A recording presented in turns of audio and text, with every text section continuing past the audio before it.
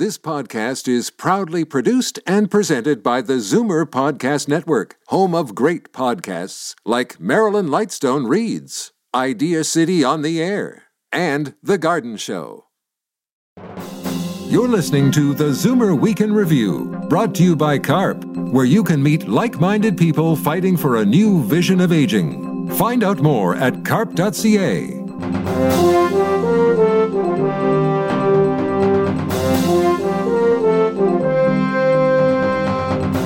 Good afternoon. Welcome to the Zoomer Week in Review, all things Zoomer worldwide. I'm Christine Ross for Libby Znaimer.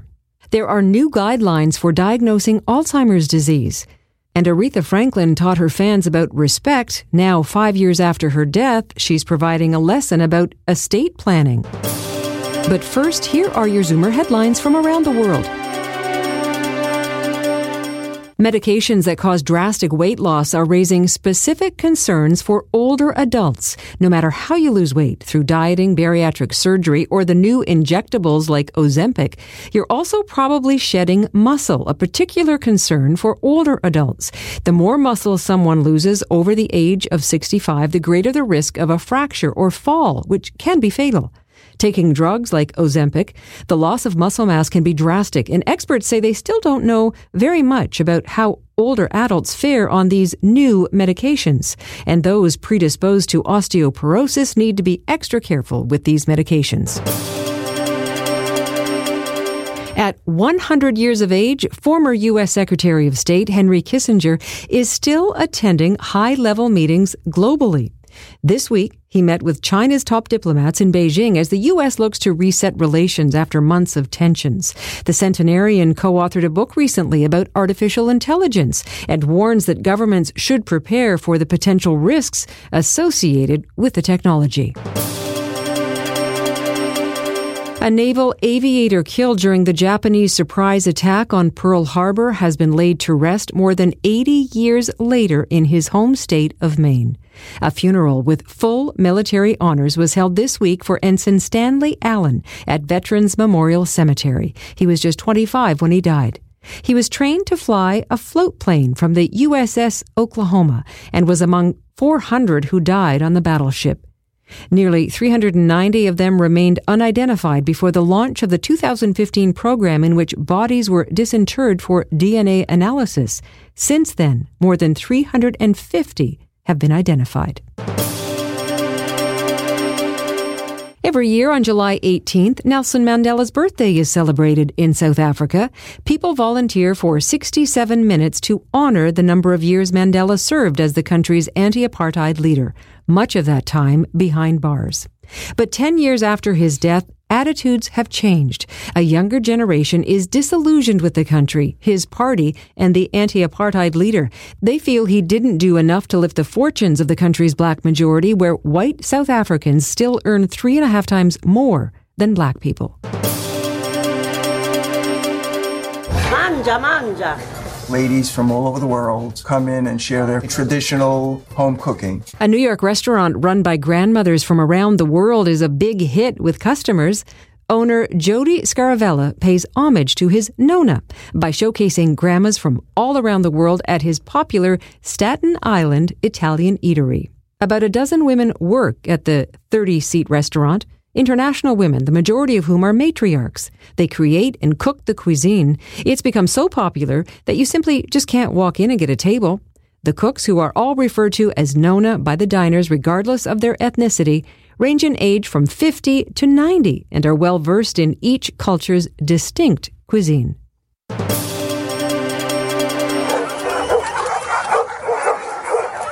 Well, this is one for dog lovers. Hundreds of golden retrievers gathered at the Scottish Highlands this week to celebrate the breed's 155th anniversary. The 4-day event welcomed 466 retrievers from a dozen countries, including Canada. The gathering event included games like haggis hurling, tug of war, and scurry. The first litter of golden retrievers was born in 1868 to a Tweed Water Spaniel, a breed now extinct, and yellow flat-coated retriever.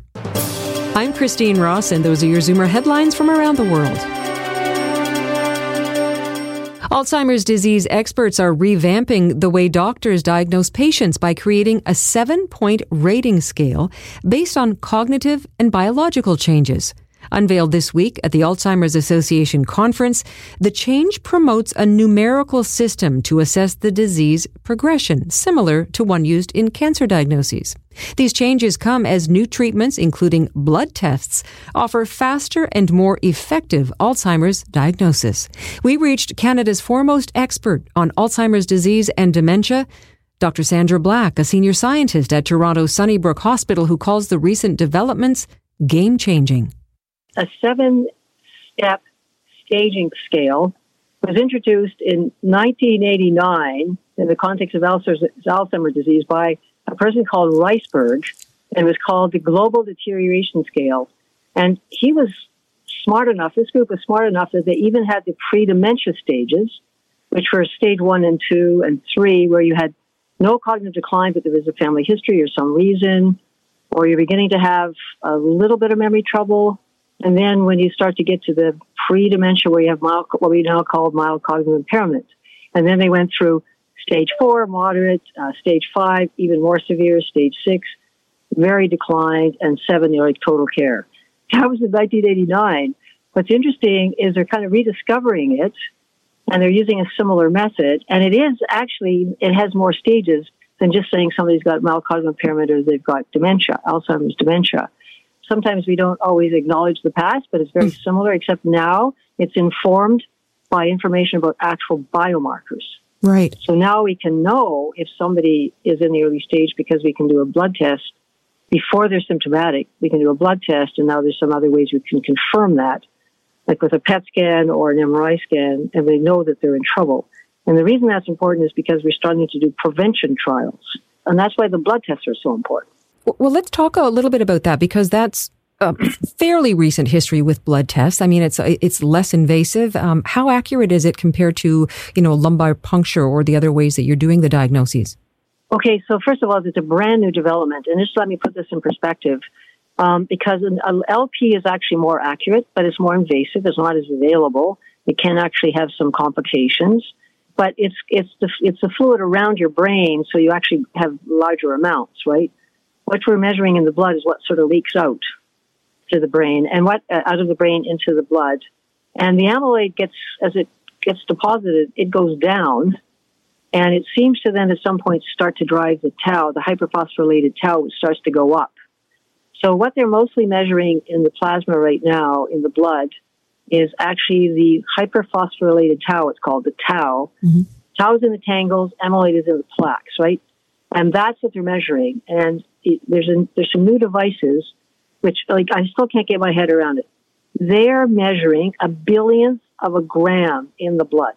It is a very exciting, in my view, game-changing development because you can detect the disease early. You can confirm it with a PET scan and other ways because it's not quite as accurate, but you can do it as a blood test.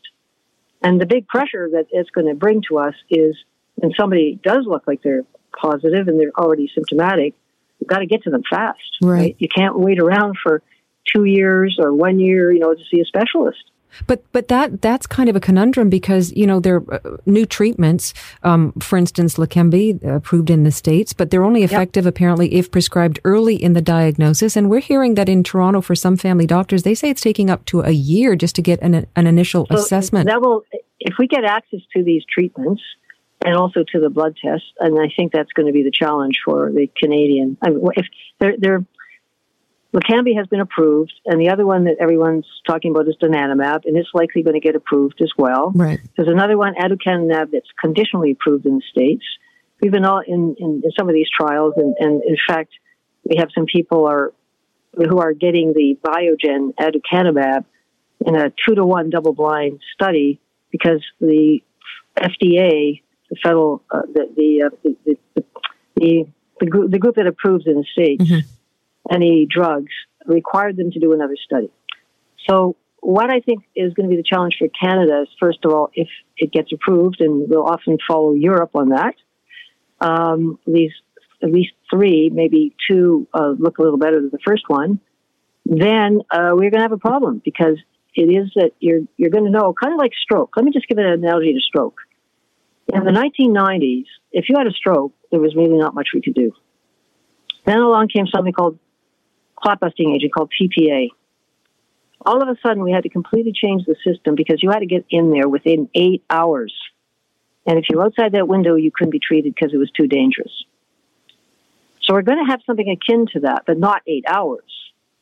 We're going to have months, maybe 3-4 months.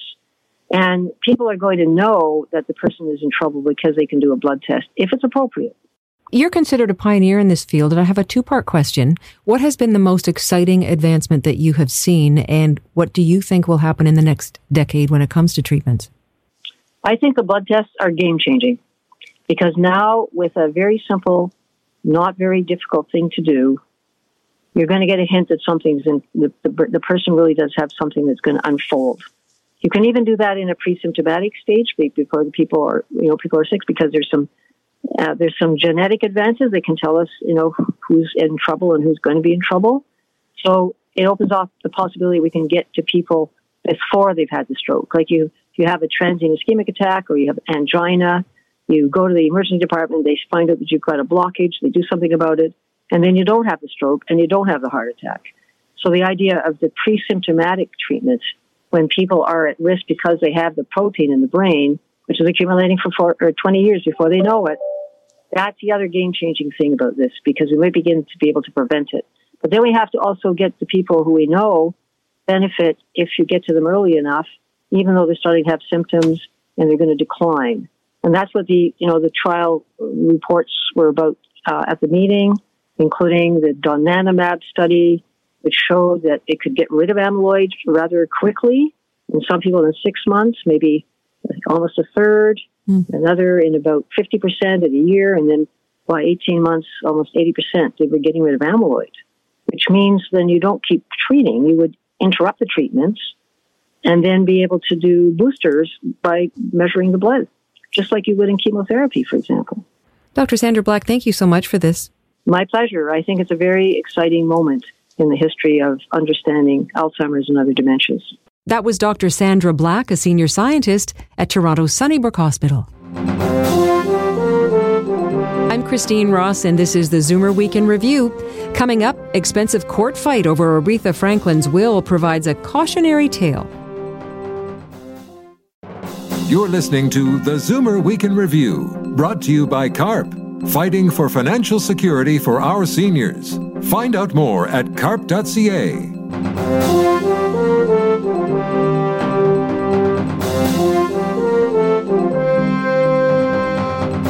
The late Queen of Soul is offering a cautionary tale about estate planning and the do's, and in this case, the don'ts. When Aretha Franklin died in 2018, it's believed she left no will, meaning the bulk of her fortune in real estate, jewelry, and music royalties would be split among her 4 sons. But after her death, not one, but 2 handwritten wills were discovered. And this month, 2 of her 4 sons went to court to contest one of them. A Michigan jury has ruled that a will from 2014 found in her couch is valid and overrides one found 4 years earlier. We reached Toronto lawyer David Mills for some tips on estate planning. In this province, is a signed will found posthumously in someone's home a valid document? It can be, so it depends. There are essentially 2 types of wills, broadly speaking. There's a formal will that's the kind people think of when they think of what they would do with a lawyer, which is a typed document that's signed, and there's a couple of witnesses that sign.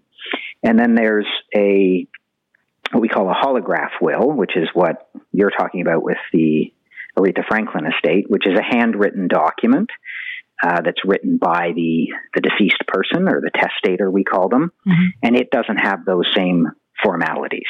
It just needs to be written by them and signed. So in this province, it's acceptable? Yes, it is. As long as you've met one of those 2 statutory tests, either a formal will that meets all the execution requirements, which means it's been signed by the testator in the presence of 2 adult witnesses who also sign. Mm-hmm. That's sort of your lawyer type. And that could be stored in someone's safe deposit box or under their sofa cushions or wherever, as in this case, or there could be a holograph will, which is the handwritten one, and either of those are acceptable. How often do you hear of cases like this, of these so-called holograph wills? All the time. A lot of what we do at my firm and in my estates practices deal with those kinds of issues, and there are disputes around whether a particular document meets the necessary formalities to be either a formal will or a holograph will. And then you get fights around what's the meaning and effect of the document, so how to properly interpret its words. And you get those, unfortunately, you get those disputes whether a lawyer wrote it or not, but they can be more pronounced when someone did it themselves and doesn't appreciate the complexities that the language they choose might cause. And what happens in Ontario if someone dies without a will? So it depends on their family status, effectively. So a married person, that means legally married, common law is treated differently, but a legally married person with no children, their spouse would get everything.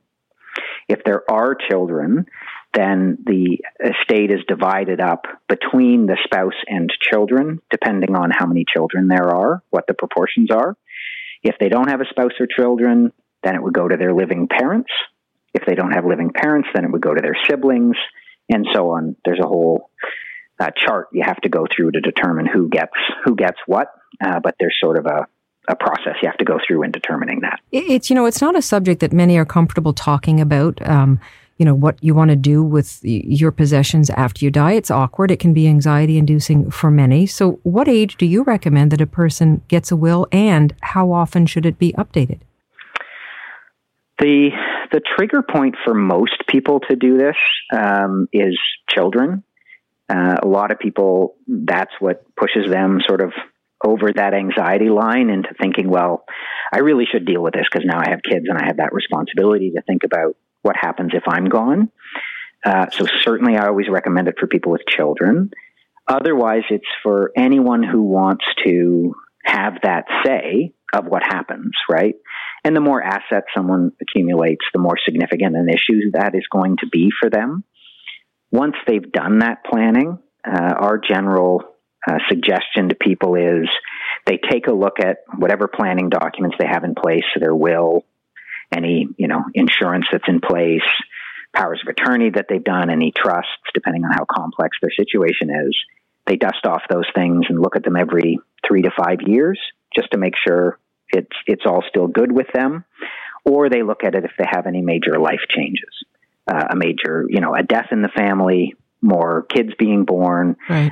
A marriage, a divorce, anything significant that happens. One of the things on their to-do list should be, I should look at my will and see if it needs to change. And if I'm not sure, I'll ask my estate lawyer. And grandchildren too, right? What's a grandchildren? Grandchildren too, for sure, because that can change what you would want to do, both with your own estate planning. Do you want to, some people skip generations. Mm-hmm. So you might have kids who are successful in their own right and don't really need to inherit from you, but you want to provide for your grandchildren, so your children's children.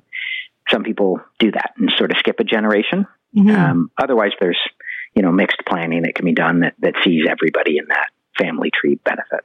The other thing I hear and have actually witnessed, and I'm sure many people know these stories, sadly, too often, after someone dies, it becomes this big division within siblings or within a family and tears a family apart when it comes to divvying up the estate. How do you navigate that without inducing all this tension? Yeah. One of the things that I always recommend is communication. Where these things get contentious and often litigious and do really cause permanent damage to family relationships is when someone's estate plan or their will is a surprise to one or more family members. So, maybe I have 3 kids and I decide 2 of the 3 are going to be treated better financially than the third one. And my reasons for doing that I've never shared while I was alive, and I don't provide any guidance in that respect, but this third kid doesn't do as well. Or I decide to prefer one over the other. The one who doesn't do as well under the will is going to question why. Mm-hmm. And then they're going to probably point the finger at the the kid or kids who are getting most of the money and say, what did you do? You must have twisted dad's arm, right? And they can get into fights about who's responsible for this change. Is it really what dad wanted? Is this a valid will, or is it the product of your undue influence? I'm going to question whether dad had the requisite mental capacity to make that will at that time, because I'm hurt and I'm upset about the decision. David Mills, thank you so much for this. My pleasure. That was Toronto lawyer David Mills. And that brings us to the end of this week's edition of the Zoomer Week in Review. I'm Christine Ross for Libby Znaimer. Thanks for joining me today. Be sure to come back next week to stay up to date with all things Zoomer worldwide. Zoomer Week in Review is produced by Zeev Huddy, Christine Ross, and Paul Thomas. Technical producer, Justin Eacock. Executive producer, Moses Znaimer. This podcast is proudly produced and presented by the Zoomer Podcast Network, home of great podcasts like Marilyn Lightstone Reads, Idea City on the Air, and The Garden Show.